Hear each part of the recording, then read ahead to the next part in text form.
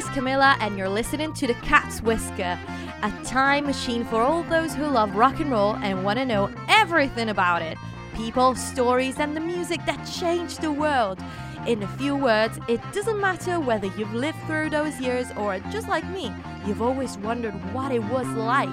I have loads of stories to tell and great music to play. So, let's roll!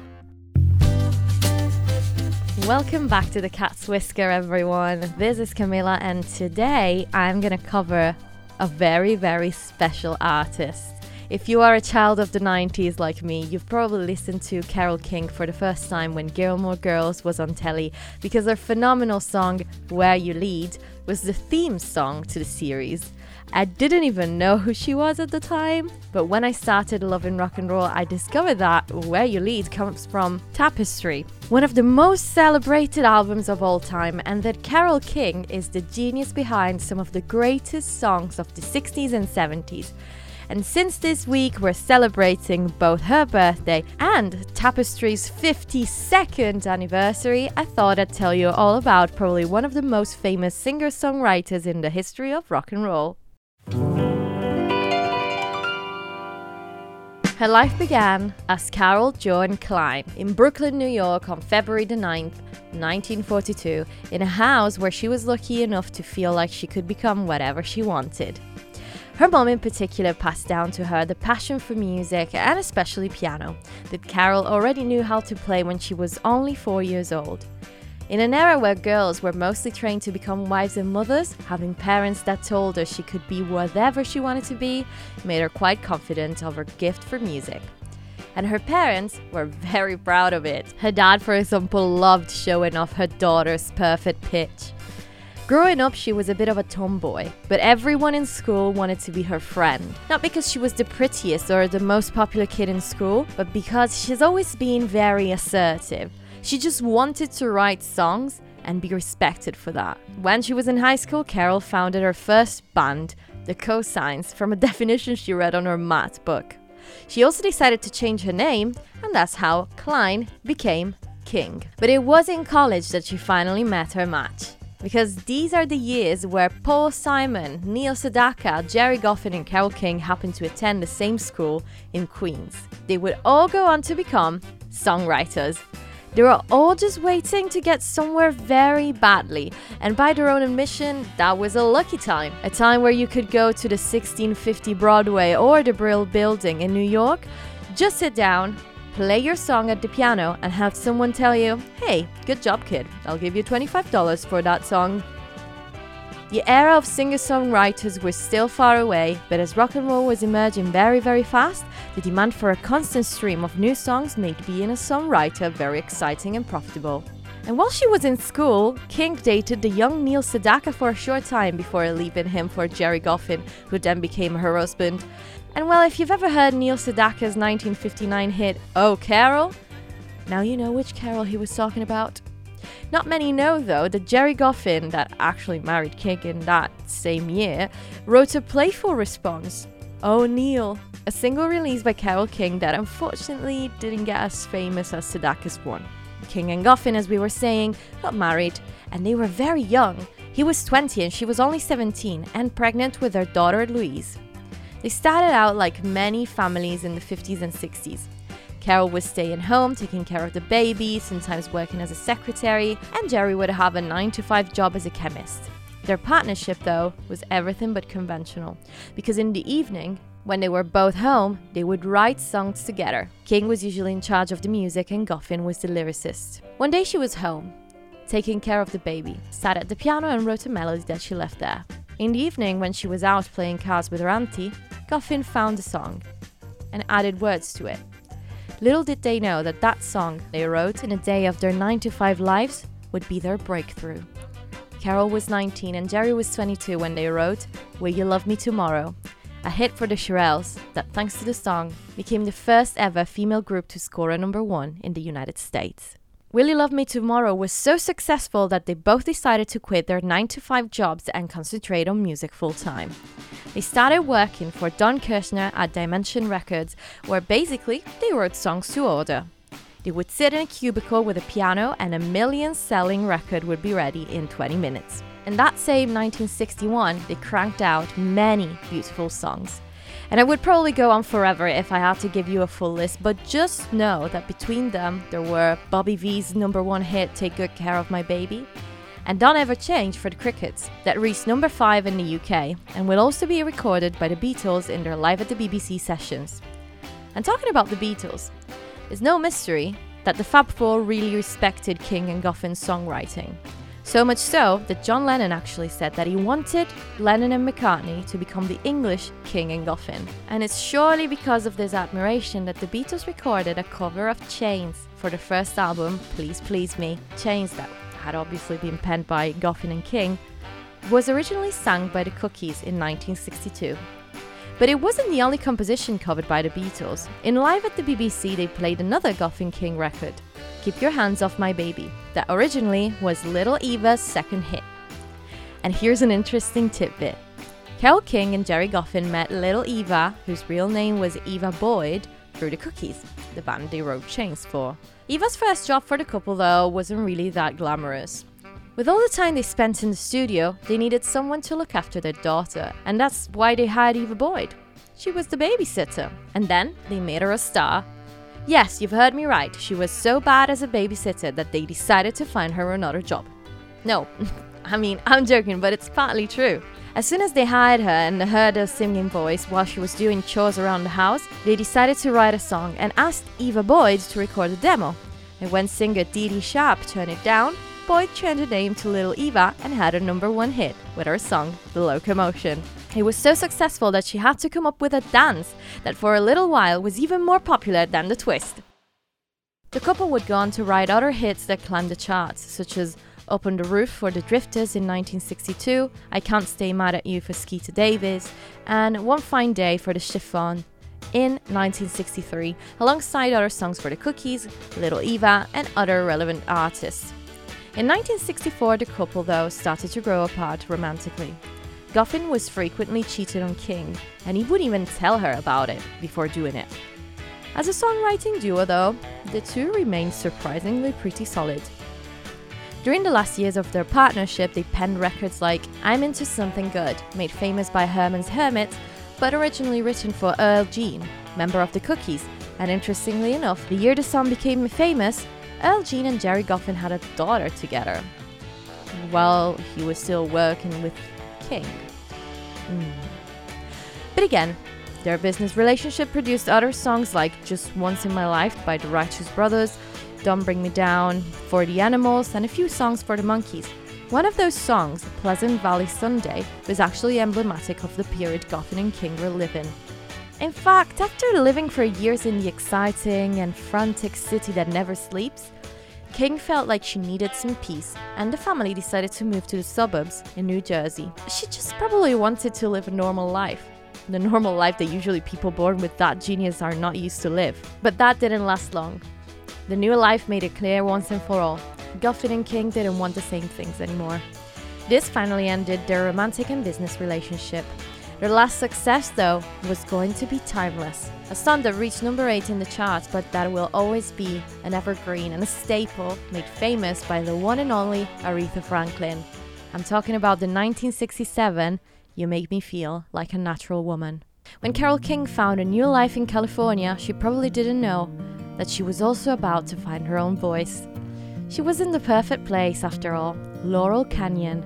That's where the rock counterculture was blooming. Artists like King, Joni Mitchell, James Taylor, Cass Elliot, Neil Young, Jim Morrison, and many others were living in the same place. And in this exciting setting, Carole King forms a new band. The city was a trio: King on piano and vocals, David Kochmar on guitar, and Charles Larkey, her future second husband, on bass. The first and only album, published in 1968, is called Now That Everything's Been Said. The record didn't really sell well and went mostly unnoticed because of a very big problem that had affected King's career up until that moment: stage fright. A fear that she gradually overcomes when, after all these projects, she finally finds her voice and artistic independence, especially thanks to James Taylor, that became a very special friend and pushed for her to go solo. In that community of artists, King got very close to him, Joni Mitchell, and her new songwriting partner, poet Toni Stern. That's what she said about them. Toni was a wonderful help with the transition from writing with Gerry to writing songs on my own. I didn't have the courage initially. James inspired me a lot. I write heavily under the influence of James Taylor. In 1970, King published as Writer, her very first solo album. That wasn't the first time she published as a solo artist though. She had already recorded songs in the 60s, and some of them had actually reached a good position in the charts, like the 1962 It Might As Well Rain Until September.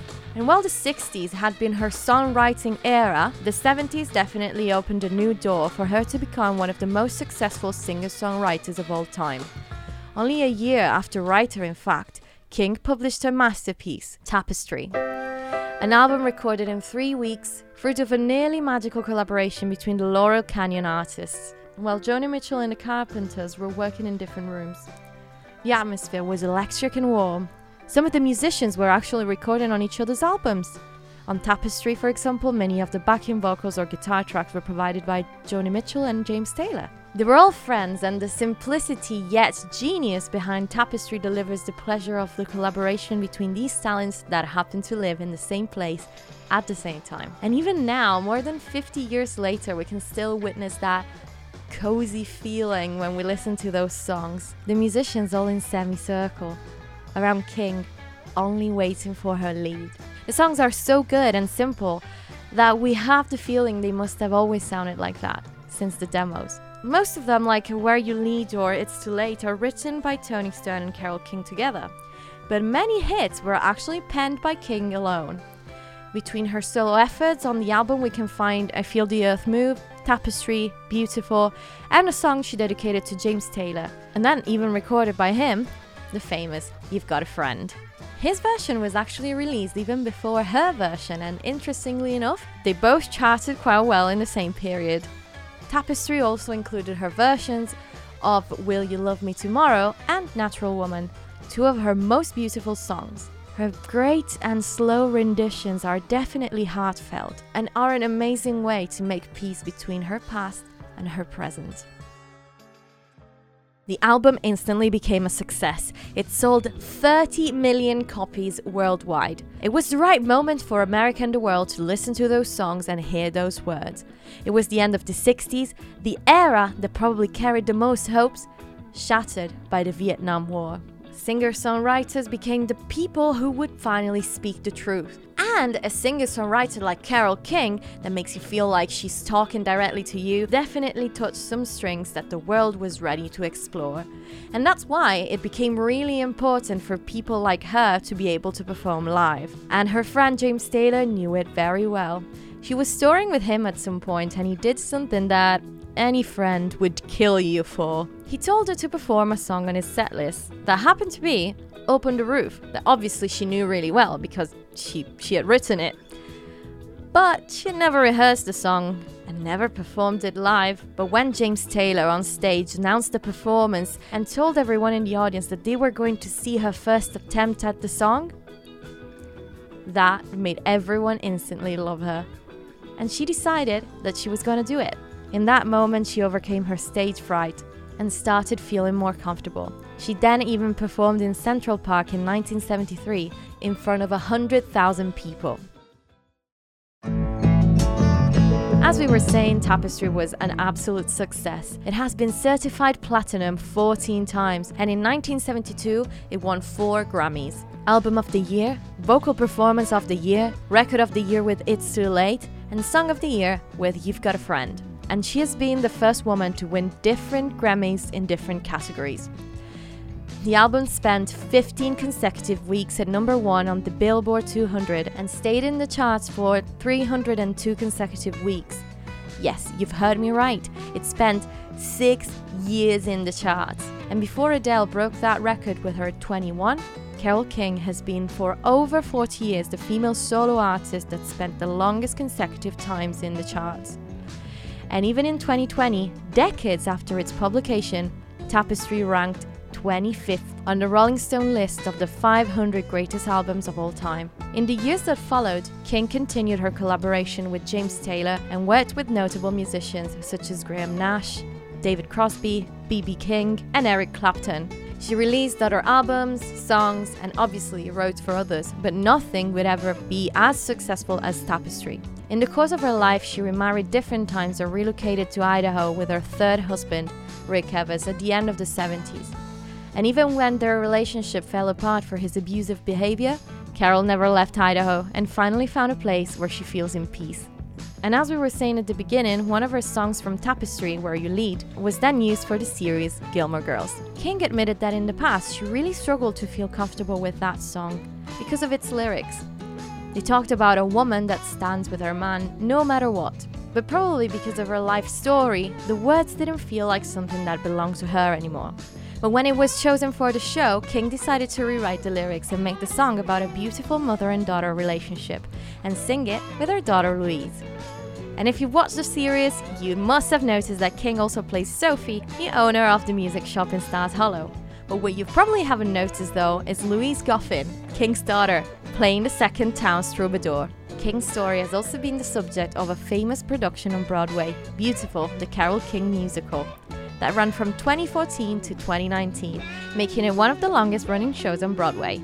During her career, she had 17 number one hits and has written more than 400 songs for more than 100 artists. Carole King still appears in public and performs sporadically, and she's also been inducted both in the Songwriters and the Rock and Roll Hall of Fame. In 2013, she's been the 5th recipient and first woman to receive the prestigious Library of Congress Gershwin Prize for Popular Music, handed to the winner by the President of the United States. But music isn't her only passion. After living so many years in Idaho, she is very dedicated to environmental activism to preserve the Northern Rockies ecosystem. When Carole King was a teenager, she walked into Atlantic Records and asked Don Costa, "Is anyone available to listen to my songs?" And from that moment on, her artistry and personality showed musicians and women all over the world to fight for their right to be heard.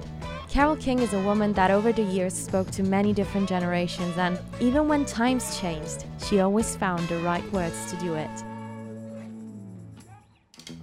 Thank you for listening to this episode. I was absolutely thrilled to actually talk to you about this specific artist, the first woman I actually covered in this podcast, and it had to be a very special woman. But don't worry, because she's not going to be the only one. And if you always want to be updated with my content, you can follow me on Instagram at the Cat's Whisker Podcast and on TikTok at the Cat's Whisker. Thank you again for listening, and I'll see you next week. Ciao!